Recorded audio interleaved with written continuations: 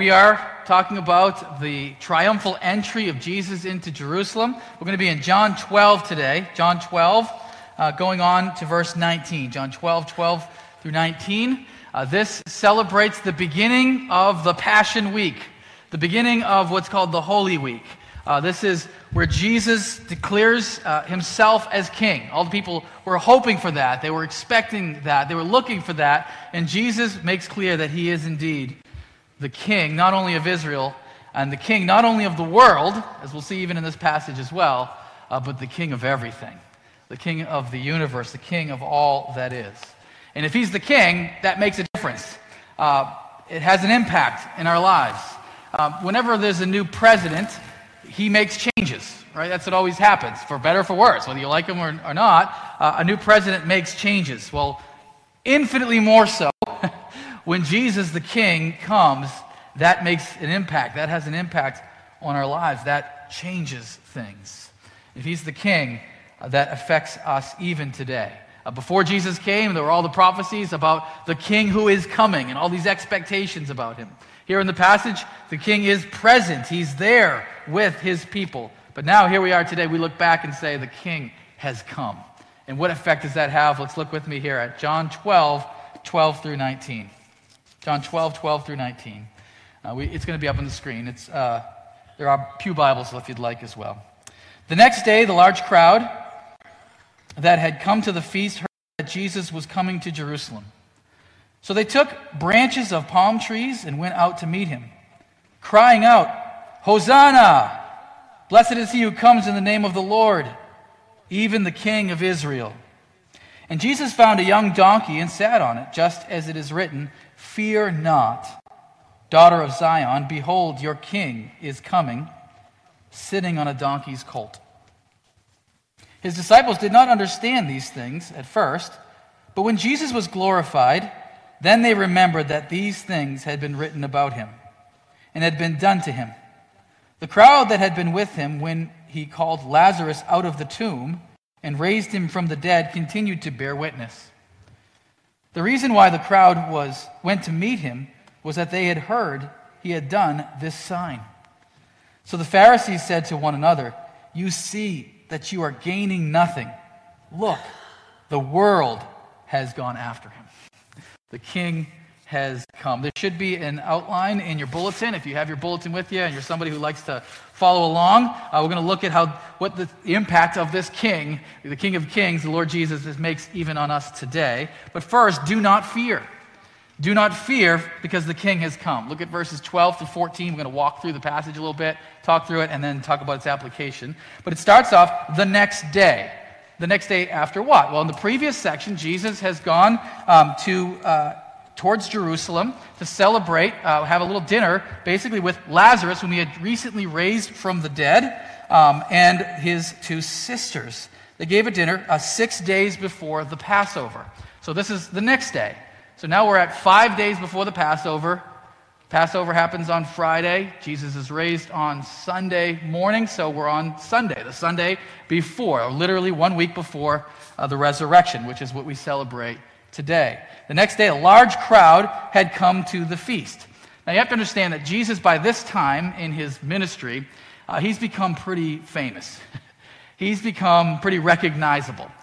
So he has had a 3-year public ministry. He's done numerous miracles. His teaching just draws in large crowds. So at one point, we know there were 5,000 men. And it says not including women and children, so what, maybe 10,000, 15,000 people gathered around him?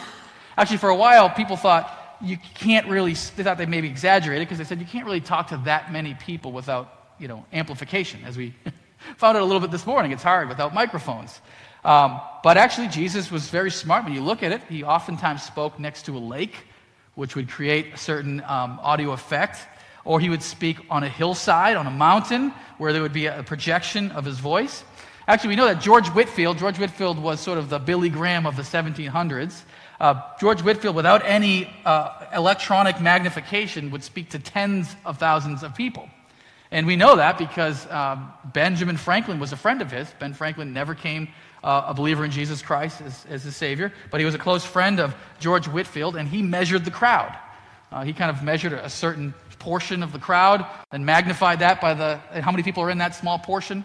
And then he would magnify that by the size of the crowd, and there were tens of thousands of people. So we know you can talk to tens of thousands of people without any magnification. Here, this is a large crowd. It's in the city of Jerusalem. Jerusalem was the capital city of Israel. Actually, it's really the only city that would count of any significance in Israel of that time period. You got to understand that Israel is about the size of New Jersey, land-wise. It's not huge. And in that nation, the nation of Israel, there weren't too many big cities. In fact, there was only really one. That's Jerusalem. And during this time of the year, it swelled. The population swelled. Because it says he comes to them during the feast. So what feast is that? That's referring to the Passover. There are 4 major feasts in Judaism. The biggest one, the most significant one, is the Passover. Everybody knows the stories. You've seen the Ten Commandments with Charlton Heston, right? And you see all this idea of Israel being led out of Egypt into freedom. They celebrate the Passover where God passed over the doors that had the blood on them. It's really a symbol of Christ and his protection. So here's the point, friends. You have the biggest rabbi of that day, the most famous rabbi of the day.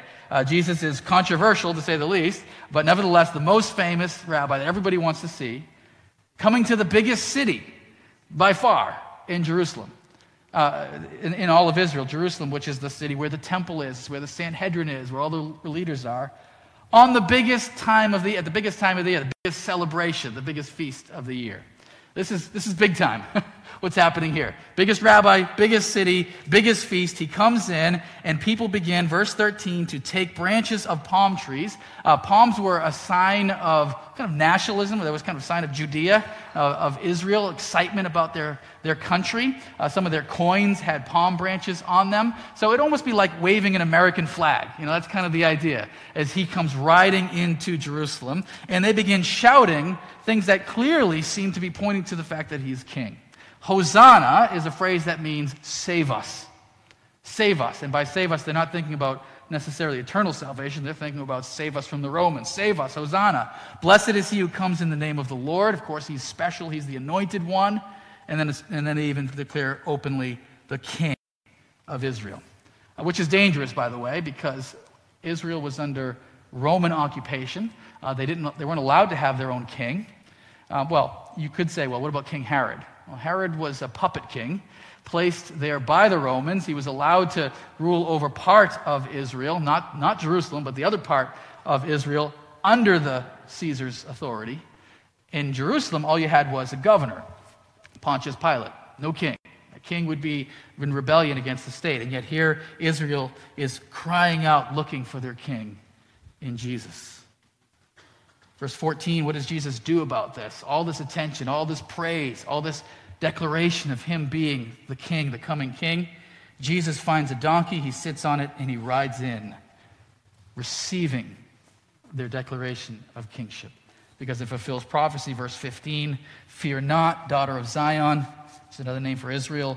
Behold, your king is coming, sitting on a donkey's colt. Fulfilling prophecy that the Messiah, that the King of Israel comes in on the donkey. Actually, there's one little change in that phrase, by the way. The original, Zechariah 9, says, rejoice, daughter of Zion. And here John kind of changes it and says, fear not, daughter of Zion. And that kind of fits, right? Those are two different emotions. If you're fearful, you're probably not joyful. If you're joyful, you're probably not fearful. Sometimes they can come together, but for the most part, those two go together. Being not fearful, being joyful. Because the king is here. If the king is here, it makes a difference. What difference does it make? It means we should not fear. And you might say, well, what is he talking about? What do we fear? What fear is relieved? We fear a lot of different things. I'm not sure what you fear. Some people fear snakes. How many people fear snakes? A handful. I don't have a problem with snakes. Spiders? Quite a few people fear spiders. How many people fear fire? I know that that's a fear for my wife. How many people fear, small spaces, claustrophobia? That's me. The thought of being trapped in a small box, that is what actually frightens me. I'm not scared of anything. I'm not scared of heights, fire, water, drowning. All that stuff doesn't really scare me all that much. But the idea of being trapped into like a coffin scares me for some reason. That's my fear. But there's then also greater fears that really are kind of true of all of us and true of all people. What do we fear? We fear perhaps that this world is all there is to it. I was talking to somebody just recently who said, how do we know? How do we know there's anything beyond death? How can we know? Is this all there is to it? Is there nothing more than this? There's a certain despair about it. Thoreau said that, I lost the quote, had it in my mind a minute ago, but that all men are filled with desperation. All men are filled with desperation. Or think of Stephen Hawking, the famous astrophysicist who died just a week ago from now. Stephen Hawking, originally this brilliant scientist, perhaps the most brilliant scientist in our day. He wrote his first book, and people thought maybe he believes there's a God, because he kind of references it. But then towards the end of his life, he made it clear. He doesn't. He said, it's like a computer. When the computer stops working, that's it. There's nothing more to it. Our bodies and our minds are nothing more than computers, and when they come to an end, there's nothing after the grave. We fear perhaps that there's nothing more to this world than what we can see with our eyes. Fear not. Your King is coming. And he has a very different story about us as human beings created in the image of God, who are restored into relationship with him and what he will do with this world in the end. Maybe we fear that there is no real hero, that there is no real great person. Everybody wants a hero. We make up heroes. Because we don't have any great heroes sometimes in this world, we make up heroes. That's why we have Superman, right? He's beyond, he has powers beyond our world, and he's good. He's always good. Or if you're more into the Marvel world, then you have Captain America, whatever. You have some superhero who is truly good. Because we know all the people in this world, they have sort of clay feet, going back to our Daniel series. They have problems. Nobody's really perfect. Everybody has issues. I think of some of the people we raised up to be heroes in this world. Mother Teresa, right? Some people say, there's an example of somebody who is nearly perfect. Well, Mother Teresa said that she struggled with doubts for much of her whole life, doubting whether there is even a God. Or you might point to Martin Luther King. A man who spent his life not only as a Christian, but somebody who was fighting against injustice and racism. It's pretty well documented that Martin Luther King was a serial adulterer. Billy Graham, the great Billy Graham, and I think, when you think of somebody who is close to what we believe in terms of about the Bible, very close to what we believe, and a man who modeled it by his life and his witness, and so close. It's almost as if God sort of reminds us that there's no perfect people. There's that recording of him talking to Nixon that became public where he spoke badly about the Jews. And he said specifically, I don't remember that conversation, but I'm ashamed of it, that I allowed power to corrupt my conversation. Everybody's got clay feet. Is there no hero? Is there really nobody we can look to and say, there's the true model of what we're supposed to be? Fear not. Your King is coming, riding on a donkey. Maybe what we fear most in this world is accountability, guilt, shame. That somebody's going to find out our deepest, darkest secrets, our worst sins. More than that we're going to have to be accountable, that we're going to have to face an eternal God and answer for the lives that we've lived. Fear not. Your King comes to you, gentle and riding on a donkey, bringing salvation. Friends, he says here, if the King is here, then fear not. There's a certain confidence which we can approach life with. We can approach life with the confidence of knowing that he is truly worthy and that he has no clay feet, that there is a hero worthy of our praise that will never, ever let us down because he is truly perfect. We have a hero who comes onto the plate, a king who comes onto the stage here, who frees us from despair, who says this world is not all there is to it, and one who offers us grace and forgiveness. Friends, we can live with the confidence of knowing the King has come, and he's worthy of our praise, and he's worthy of our attention and adulation. Friends, let's worship the true King. Let's live life to the full. John 10 talks about living life to its fullness. Now that we have the King, he gives us full life, real life, true life, as we sang earlier in one of the songs. There is full life in him. Yes, it's a hard life being a Christian. There are difficulties and hardships, and you're not free from all of the pain and suffering of this world. You may even have more suffering than you would have if you weren't a Christian, but nevertheless, it's a fuller life. It's a better life, more amazing, more spectacular life to follow the true King. It's a life of victory over sin and temptation. I don't know what you're struggling with right now. Maybe it is some type of addiction. Who knows whether that's some substance that you're dealing with in your life, some temptation that just seems to keep getting the best of you. Fear not. We serve the victorious King. Continue to repent and trust in him, and in time, the Lord will give you victory, I think. And if not in this life, then in eternity. And friends, know for certain that our salvation is in him. We have a King who is worthy, and if our faith is in him, we can be sure of our salvation. It's one of the greatest parts of our faith. We don't have to live in constant fear saying, I might get into heaven. If I continue to be a good person, if one side of my good deeds sort of outweigh my bad deeds, then I can maybe sneak through the pearly gates. That's not how it works. If we have Christ, we can be sure and we can approach life and even death with the confidence of knowing that we're his and he'll never forsake us. The King has come. Fear not. Look at verses 16 and onward to verse 18. He talks here about witness. The King is wonderful. Let's learn a little bit more about this King. He says in 16, his disciples, they did not understand these things at first. But when Jesus was glorified, so they're already sort of putting the conclusion to the story up from the front here. Jesus will be glorified. He wins in the end, if you didn't know that, reading up to this point in time. When Jesus is glorified, they remembered that these things had been written about him and had been done to him. That the whole story, in a sense, is already written, and Jesus is fulfilling what was prophesied about him. He isn't just sort of a king who just happened out of nowhere to step onto the stage of history and do some amazing things. No, this is the one God has promised about right from the beginning of Scripture, and now he's here. He's the one who fulfills the Scriptures. Now, you might say, well, riding on a donkey, that they knew that was a prophecy about Jesus. So if Jesus just knew that, he gets on a donkey, and then he kind of fulfills prophecy. It's not really that big of a surprise. Anyone could have done that, right? I mean, if you know that's the prophecy, then right, anyone could just grab a donkey, ride the donkey, and say, hey, look, I'm fulfilling prophecy. That may be true of the donkey, but there are multiple prophecies of Jesus. Actually, Josh McDowell, one famous writer, says there are 322 prophecies about the Messiah in the Old Testament. How many of those do you think Jesus fulfills? 322, exactly, all of them. I want to give you some of them up here. I didn't list them all because we don't want to go through all of these. That would take too long. But here are some that Jesus fulfilled. Now, again, I can give you, if you're a skeptic, I'll give you the donkey, all right? You got the donkey. Maybe Jesus planned the donkey intentionally because he knew the prophecy was already there. But all of these? Let's see. First of all, Jesus was born of a virgin.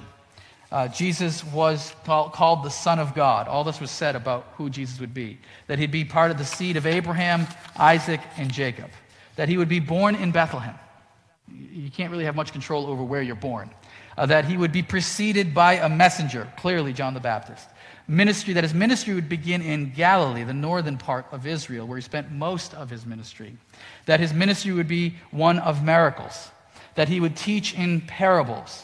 That he would enter in Jerusalem on a donkey, as we're reading today. That he would be a light to the Gentiles, not just Israel. That he would ascend after his resurrection to be with the Father. That he'd be seated at the right hand of God. That he would be betrayed by a friend. That he'd be sold for specifically 30 pieces of silver. That he'd be forsaken by all his disciples. That he'd be accused by false witnesses. That he would be silent before his accusers. That he would be wounded and bruised, that he'd be smitten and spit upon, that his hands and feet would be pierced, Psalm 22, that he would be crucified along with thieves, that he would make intercession, prayer for those who persecute him, that his garments would be parted and lots would be cast, that gall and vinegar would be offered to him, that his bones would not be broken, which was typical. Remember, the two next to him, their bones were broken, but his specifically was not, because he died earlier than them, and they did not break his legs. His side would be pierced, that darkness would cover the land, that he'd be buried in a rich man's tomb. And of course, as we're going to look at next week, that he'd be resurrected. This king is the king who fulfills all of the prophecies, all of the promises of Scripture leading up to him. He's a wonderful king. What else do we learn about him? Look at verse 17. The crowd that's there had been with him when he called Lazarus out of the tomb. In fact, much of the crowd there in Jerusalem is coming to see him because they heard about this very miracle. This was sort of a unique miracle. Jesus waited towards the end of his life at 33, close to this Holy Week, to perform this miracle about Lazarus, because I think it says something very important. But you think about this miracle. Jesus hears that his friend Lazarus is sick. And so when he hears that his friend Lazarus is sick, what does he do? He waits and doesn't go see him specifically. And his disciples say, hey, if you go, we can maybe you could heal him. He says, no, we're not going. He dies. And Jesus waits until 4 days later before he shows up. And at that point in time, everybody has lost hope. They say, he's been dead for 4 days. There's no resuscitation happening here. There's no healing possible. He's dead. In fact, his body is beginning to decay in the tomb. I like the old King James here. The way it describes it says, his body stinketh. That's how they describe it. His body has already begun to stink. It's already beginning to decay, Jesus. There's nothing that can be done. And what does Jesus do? Walks up to the tomb, says, take away the stone, and Lazarus come forth. And he comes up still tied in his shroud, just making his way outside of the tomb. That Jesus has the power even over death. There is nothing he can't do. He is a wonderful king.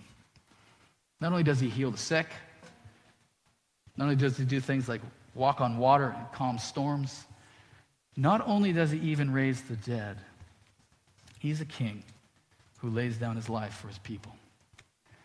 I used to be a little skeptical about Palm Sunday. And let me explain why. Because we're celebrating with palms the crowd that praised Jesus coming into Jerusalem. But you know what happens, right? By that Friday, the crowd is saying, crucify him, crucify him.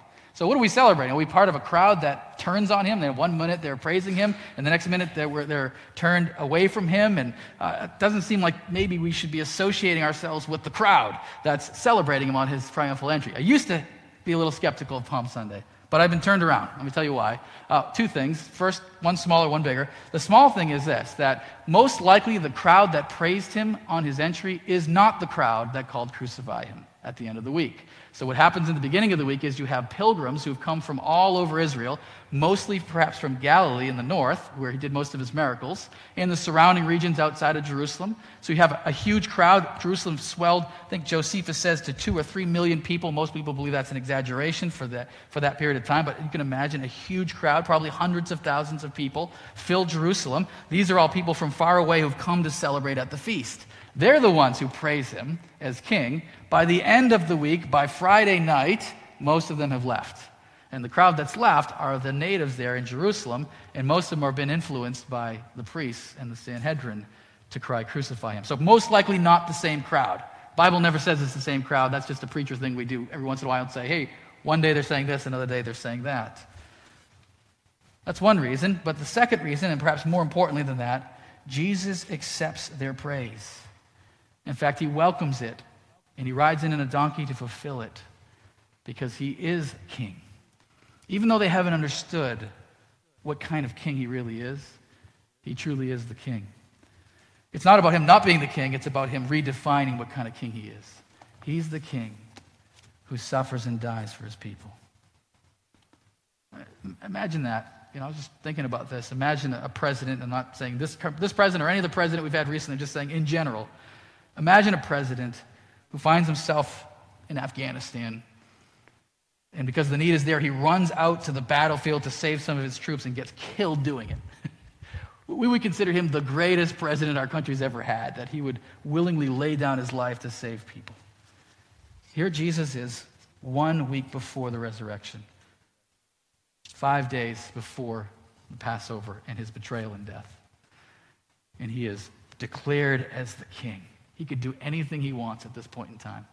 He could say, build me a throne, build me a palace, and let's praise me as the new king. He could do anything he wants.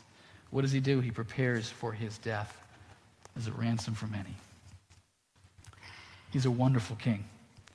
Perhaps more wonderful than we even imagine him to be. He's the king who lays down his life to rescue his people. One thing I do think the crowd did very well there is they witness about him. Look at verse 18. The reason why the crowd went to meet him was that they had heard he had done this sign. Verse 17, it says specifically that people were continuing to witness about him. They were bearing witness about him. Come meet this guy who can raise dead people. Come meet this guy who walked up to a tomb and told the guy to come out, and he came out. I mean, this is the guy you got to see. And crowds of people came to see him because of their witness. And I think we can learn something from them.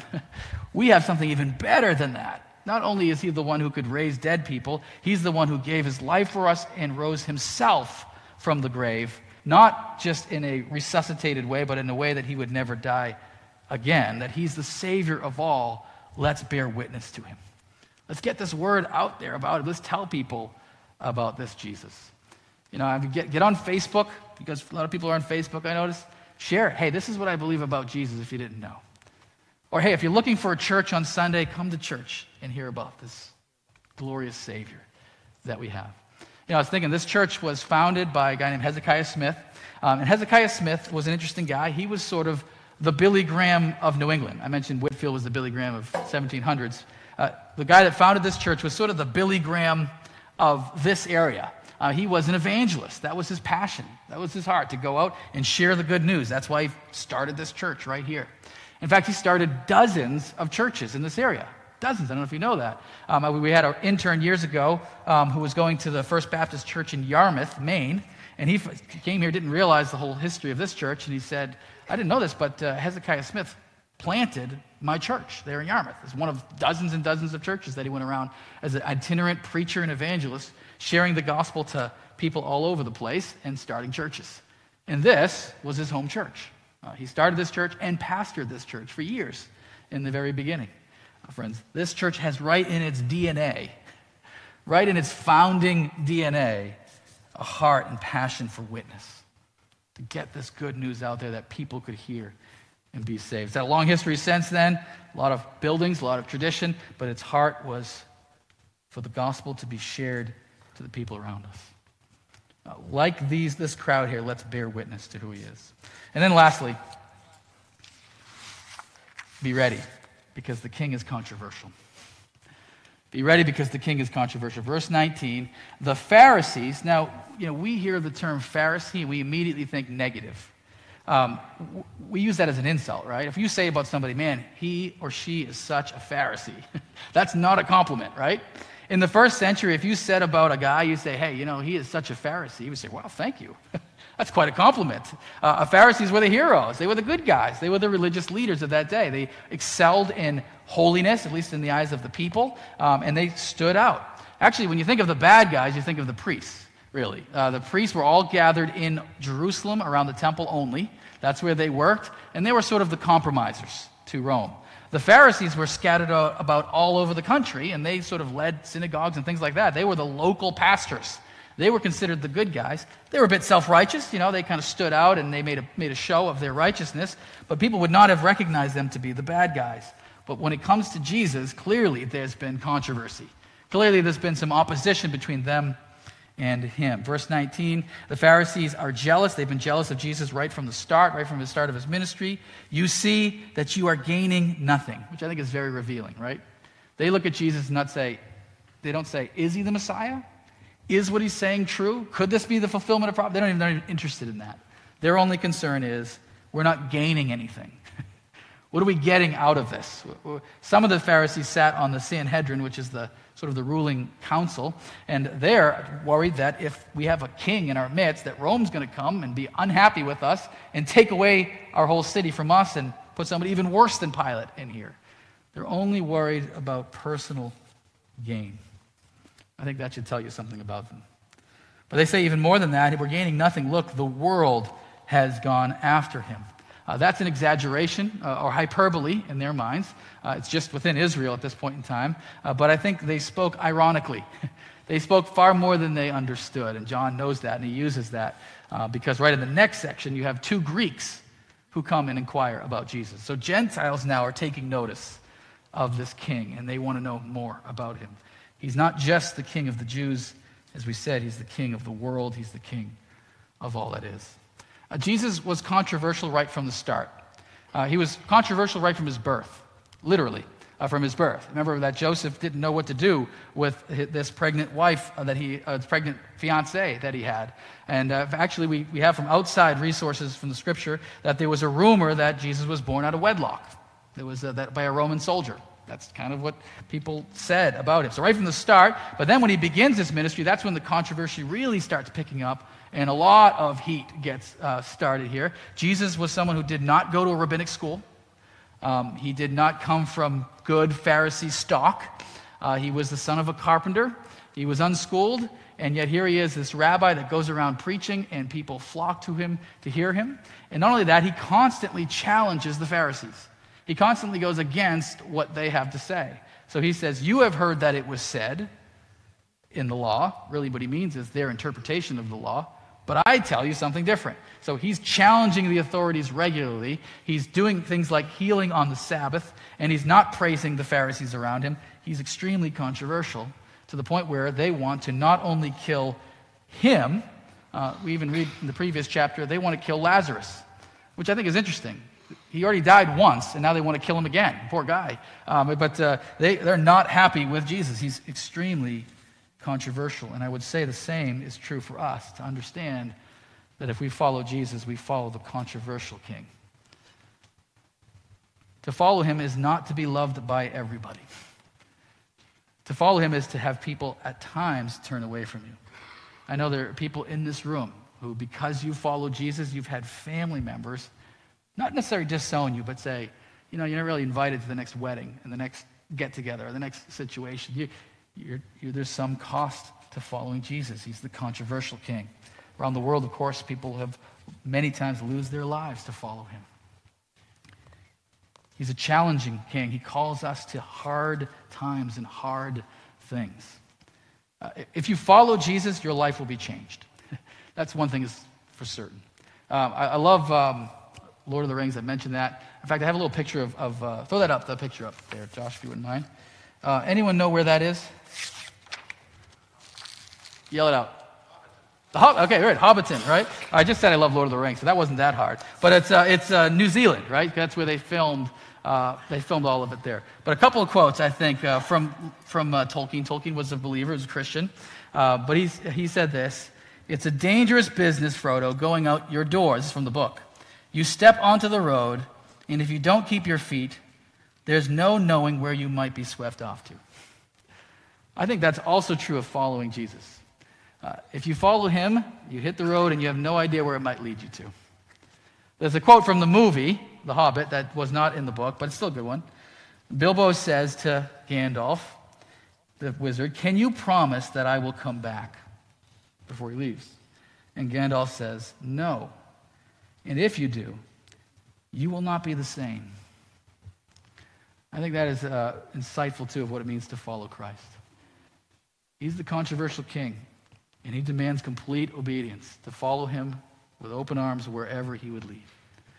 I remember saying back in high school, even into college, the one thing I will never be is a pastor.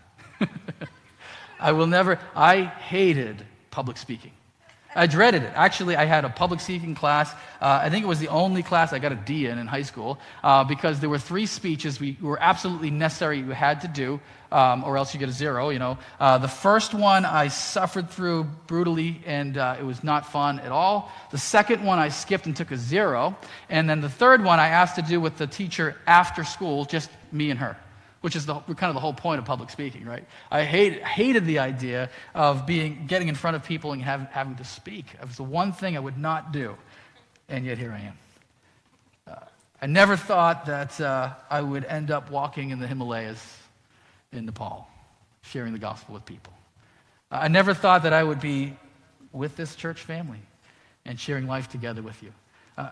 Following Jesus may take you places you have no idea where he's going to lead you. He's a controversial king. And there's opposition. I remember one time when we were in Nepal, I was sharing with, Paul and I were talking to somebody, a Westerner, So we just started talking, and she seemed very friendly and happy. Wow, love for the country. And then she said, what do you guys do? And Paul said, well, we're here. It's kind of doing missionary work. Oh, I've had enough of this conversation. She turned around and walked away. Immediately insulted by the fact that anyone would come to a place to share the gospel. Friends, if we serve a controversial king who's not loved by everybody and calls us to follow him no matter where and no matter what. Jesus the King has come. Fear not. Fear not. The quote is, most men live lives of quiet desperation and die with their song still inside them. That's Thoreau and Walden, by the way. But the King has freed us from that desperation. He's shown us that this world is not all there is to it, that there is grace and forgiveness in him, that we don't have to fear even the grave or the judgment and accountability for sin because we have him. Witness, because the King is wonderful. We have the greatest king, a king greater than any king in this world, the true king, the King of Kings. Let's be loud in our witness about him. And be ready. To follow Jesus is to follow a controversial king. Friends, remember that this king, the king that we serve, the king that we worship here on Palm Sunday, is also the king of the cross. He's the king, as we see right behind us. He leads us, yes, into Jerusalem and all the celebration that we see in him. But ultimately, his life ends as a sacrifice for sinners, as a servant for others. Of course, we know what happens on Sunday. There is victory after the grave, that we serve a king who is victorious over life and death. And those who follow him will experience both. We, in a sense, experience the hardship and difficulties of following a king who goes to the cross. Jesus never said, you're free of suffering. You may hear that from some TV preachers. That's not how it works. To follow Jesus, like I said, sometimes means more suffering. We're following the king who lays down his life as a ransom. We're following the king who's controversial. But we are following the king that always ends in victory. He's the one who rose from the grave. And those who put their faith in him will experience the same victory over sin and judgment, over the world, over Satan and temptation, and ultimately over death itself as he draws us to himself for eternity. Would you pray with me?